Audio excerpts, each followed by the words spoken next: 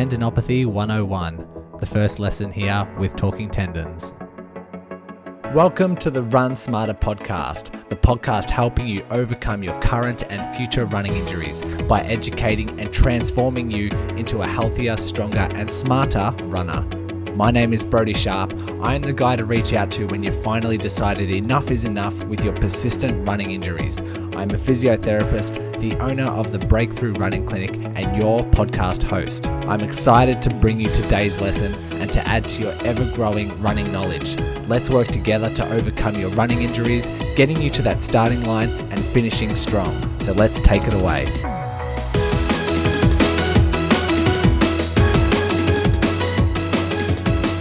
I was struggling to come up with a way to introduce today's episode during the intro because what it has on my sheet is Talking Tendons 1, Tendinopathy 101, and just leads to confusion. Hopefully that made sense. Let me just break it down now. We are doing a Talking Tendons mini-series, and this is the first of that Talking Tendons mini-series, and the title of it is called Tendinopathy 101. I could have been a bit more creative because it sounds a bit silly when I say it out loud, but hopefully when it's written on your phone, when you download the episode, it looks a bit more appealing. Anyway, so let's move on. Welcome to the mini-series. If you are a new listener, be sure to subscribe to the podcast wherever you listen. This podcast brings out episodes any day, anytime. It's just whenever I feel like I've recorded an episode and I've published it and I feel like it's good to go, it's just going to go out.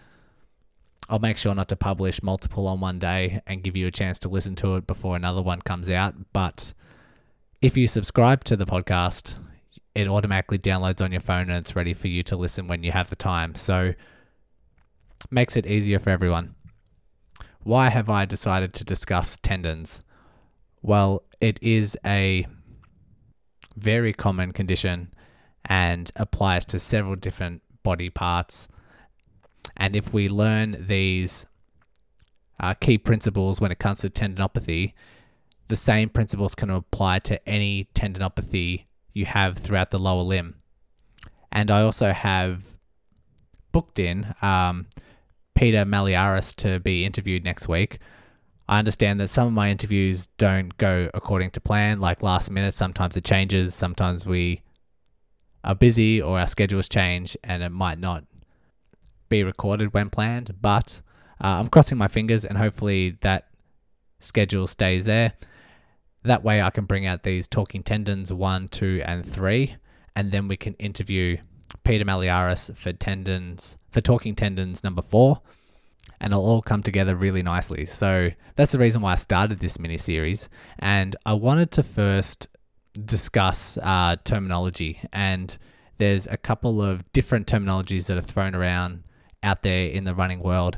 And that being tendinitis, tendinosis, and tendinopathy. And so a tendinopathy, like if you were to look it up on Google, it says it's a disorder that results in pain, swelling, and impaired function of the tendon. Tendinosis, on the other hand, describes a bit more of a chronic condition, and it's when there's a bit of degeneration in that matrix in the structure of the tendon. So if a inflamed, impaired, irritated tendon has that condition for a long period of time, the actual cellular matrix and the structure of that tendon can start breaking down. So that's tendinosis.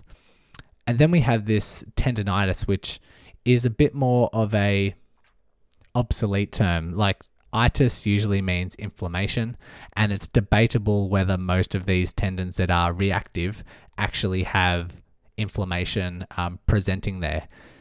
There's some literature say that there is a little bit, others saying there is none. So it's up for debate, but the term tendinopathy is most commonly used in physiotherapy today, and so that's what we're mainly going to be using moving forward. Jill Cook and Ebony Rio have this tendinopathy or tendon structure continuum, and it's kind of like a model where you have certain conditions or certain levels of irritation that the tendon goes through throughout its life cycle if it is undergoing a reaction or if it is overloaded. And if you can imagine this continuum starting with a healthy tendon where there's no function impairment, and if you're running at a comfortable dosage and all the tendons are happy, you then have a healthy tendon. If you overload that with excessive load, it then becomes a reactive tendon. And so this heads down the continuum. So it goes from a normal tendon to a reactive tendon where it becomes painful. Further down the continuum, you have disrepair, which is kind of like this tipping point. Are you going to start recovering that tendon, or is it going to move further down that continuum to a degenerative stage? Now, the degeneration signifies structured damage and signifies cellular matrix dysfunction, which most research will indicate it is irreversible or very, very hard to reverse the condition and the health of that tendon. So the further you go down this continuum, the more permanent the effects are, you could say. The nice thing is, if you head down this continuum and you start to have this reactive and even disrepair phase, with the right management and loading it adequately, you can reverse all of that damage and all of that irritation back to a healthy tendon. It can revert back to a healthy tendon if it's taken care of.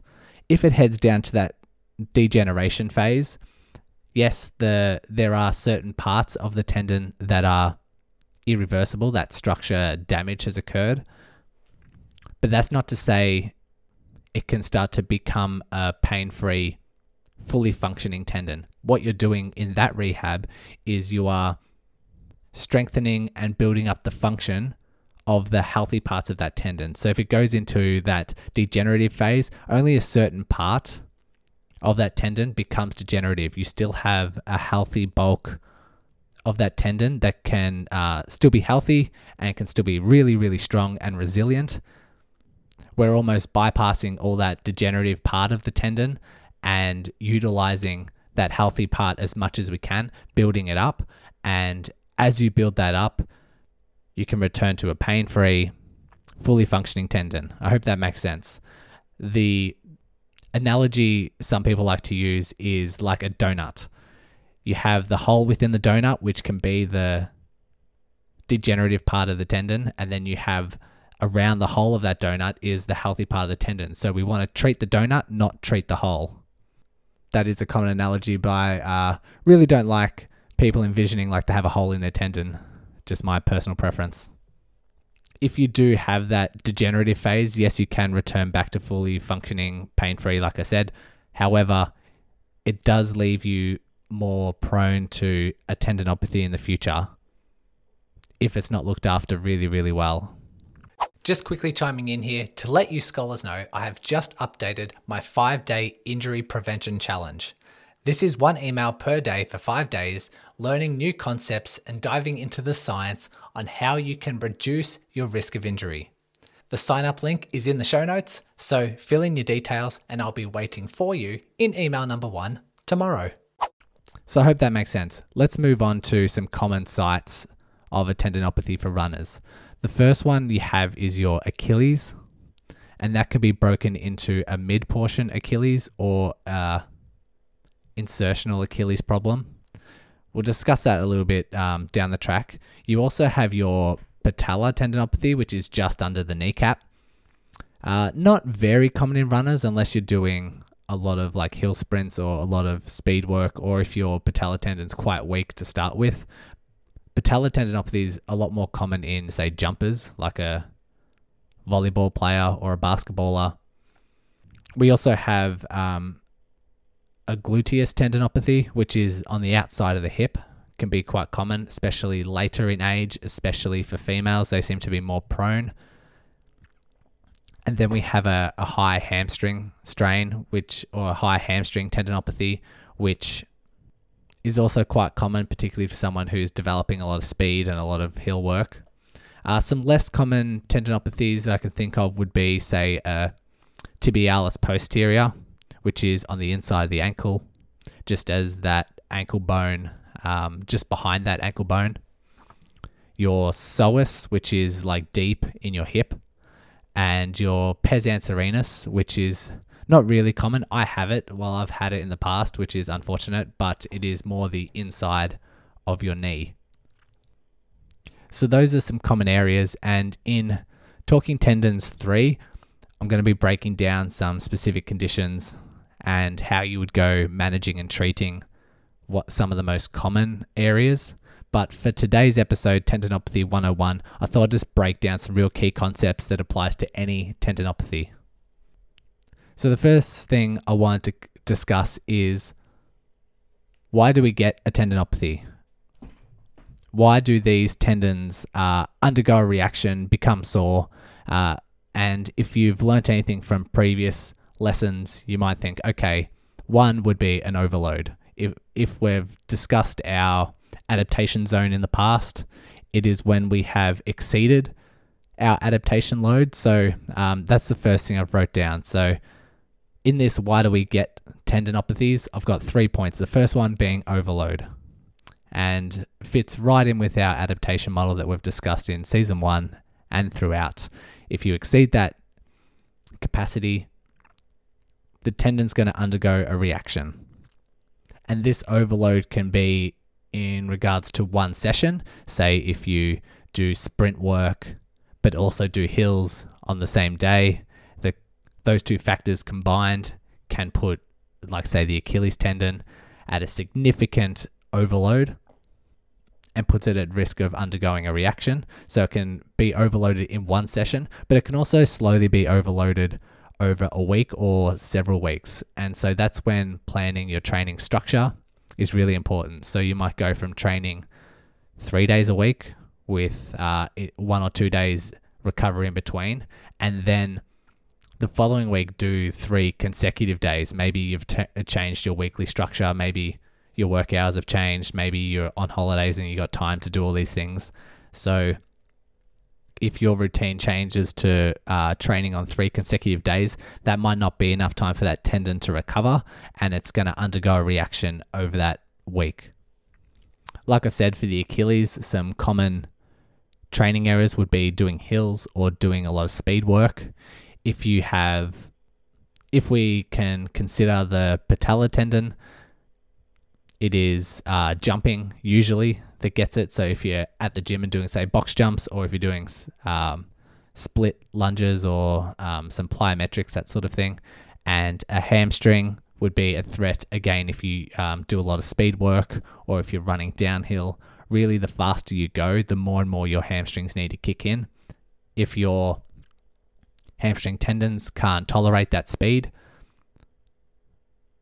you're putting at risk of undergoing a reaction. So that's the first step of why we get tendinopathy. The second one I want to talk about is compression. So if you can imagine, as these tendons attach onto the bone, that's what makes it a tendon. A tendon is the muscle belly. As you move down that muscle, it becomes a tendon. As it becomes a tendon, it attaches onto the bone. So it's that anchor point for the muscle. And if you can imagine, most of these tendons, as they attach onto the bone, they kind of wrap around a bony prominence that's on the bone. And it's that wrapping around of the bone that can cause compression if that tendon is put under load. I hope that makes sense.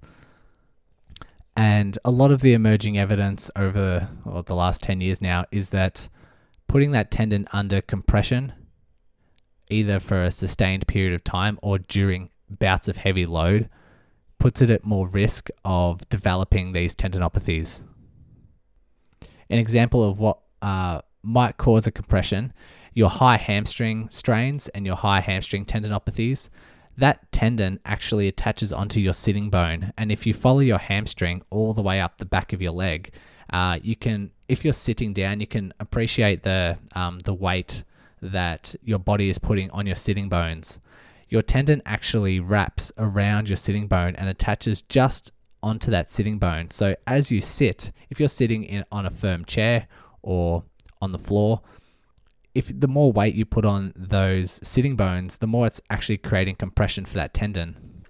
A similar thing can be said for your Achilles. If you have an insertional Achilles tendinopathy and you're putting your foot in a lot of dorsiflexion, so dorsiflexion being when you point your toes up, that can lead the tendon to undergo more compression. So if you say change your running shoes and your stack height or the height of your heel was say 10 mil and it's now changed to a 0 heel drop, so 0 mil, it's putting your ankle into more of a dorsiflexion and putting that Achilles into more compression.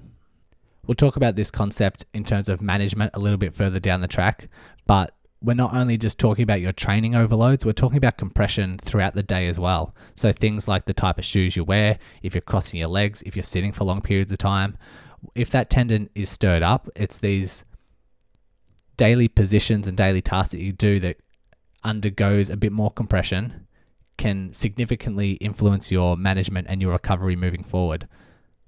The third point I wanted to discuss about why we get these tendinopathies is basically lack of recovery and reducing the tolerance, the ability for your tendons to tolerate load. And I've discussed this before, and I've discussed this in the Stress Less episode back in season 1. There are certain factors throughout your life that can influence your tendon's ability to tolerate load and essentially recover. And these things being sleep, being diet, being stress, even some like supplements and vitamins.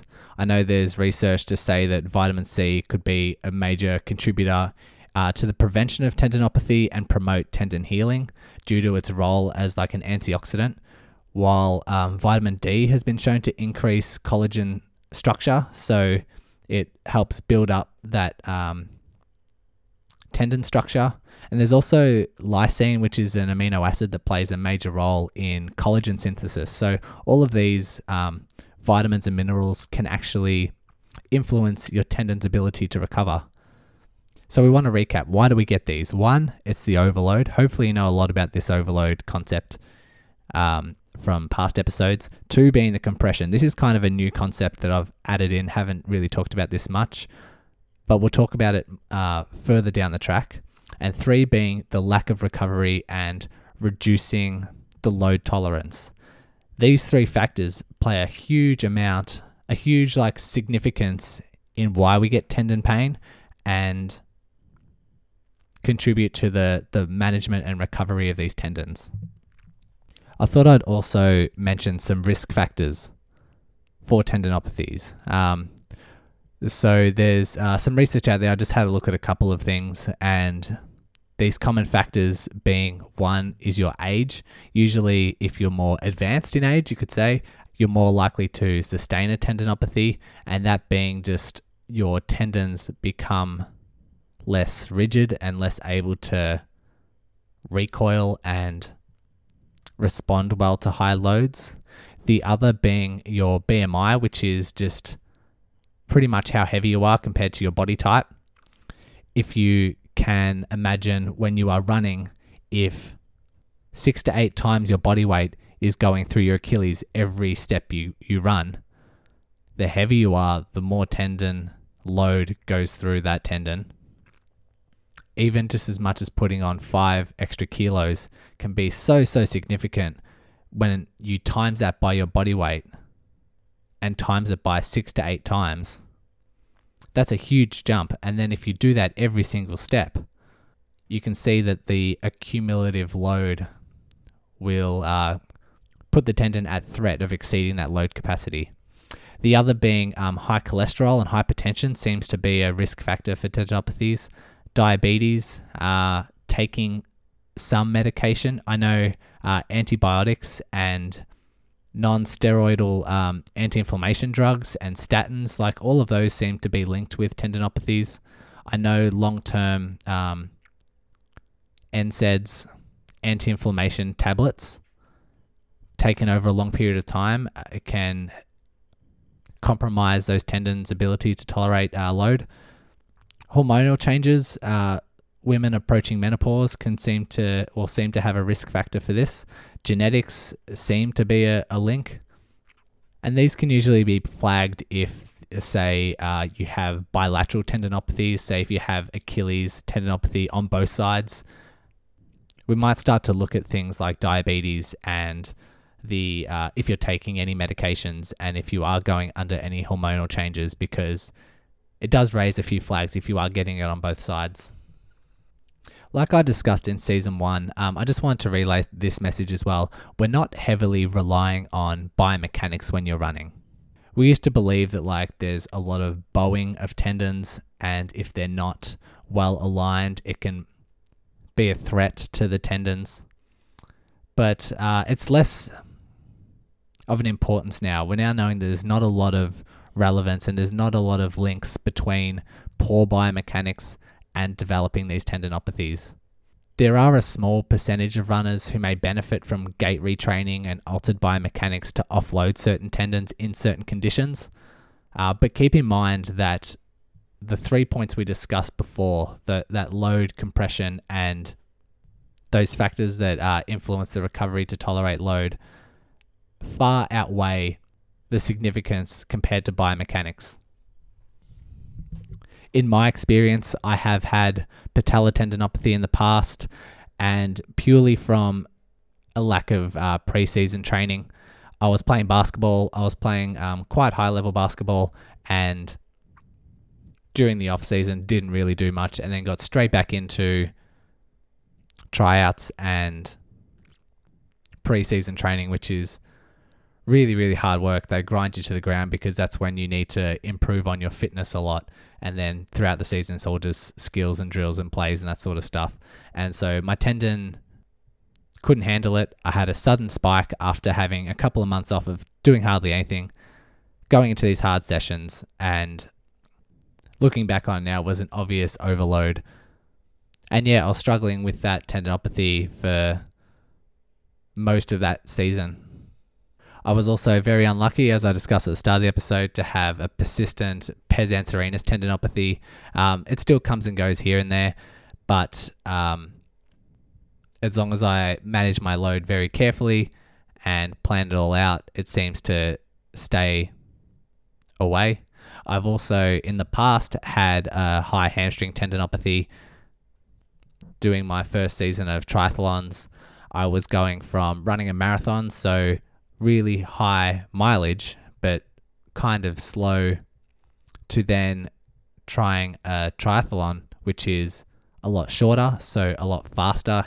You're incorporating a lot of sprints, but it's also the combination of going really hard on the bike and then getting off and trying to run as fast as you can for 4 to 10 Ks. So it's those that speed work. Even though my body was tolerating a marathon distance really well, introducing that speed work was enough for my hamstring to undergo that tendon reaction. So we're bringing this episode to a close. Let me just do a little bit of a recap. So tendinitis, the terminology, we're not using that so much anymore, so we can take that out of our vocabulary and put in this tendinopathy and use this tendon structure continuum. So we have that reactive tendon that goes to disrepair and then degenerative.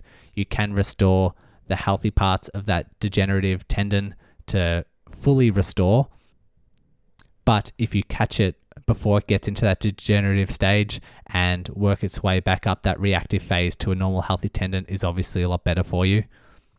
We have those 3 components of why we get a tendinopathy, that being overload, so training errors, doing too much too soon, too fast, change in shoes, change in terrain, all those factors. The second being compression. So depending on the tendon, it could be things like sitting, crossing legs, changing your shoes, sleeping on, say, your hip and compressing that tendon, all those sort of things throughout the day. And then the third being that lack of recovery, that reduced ability to tolerate load, and being all the factors such as poor sleep, poor diet, increases the amount of stress, and a couple of those vitamins and minerals that I was talking about. And as another takeaway, we're not heavily relying on biomechanics as a cause of your tendinopathy. It can be a part, it can be 10%, and some gait retraining can be really beneficial for a small percentage of people, but the points and discussions talked about before account for every tendon and is 80 to 90% of what you need to focus on when it comes to a tendinopathy. So that's the episode. Talking tendons too. Next time, we're doing a tendinopathy rehab and prevention. And so another overarching concept that applies to all tendons, but now we understand why we get these reactive tendons, what can we do for rehab, and what can we do for prevention. So I hope you're looking forward to that one. We'll finish up there. I hope you're enjoying your run today. Bye for now. Thanks for listening to another episode of the Running Smarter podcast. I hope you can see the impact this content will have on your future running. If you want to continue expanding your knowledge, please subscribe to the podcast and keep listening. If you want to learn quicker, jump into the Facebook group titled Become a Smarter Runner. If you want tailored education and physio rehab, you can personally work with me at breakthroughrunning.physio. Thank you so much once again, and remember, knowledge is power.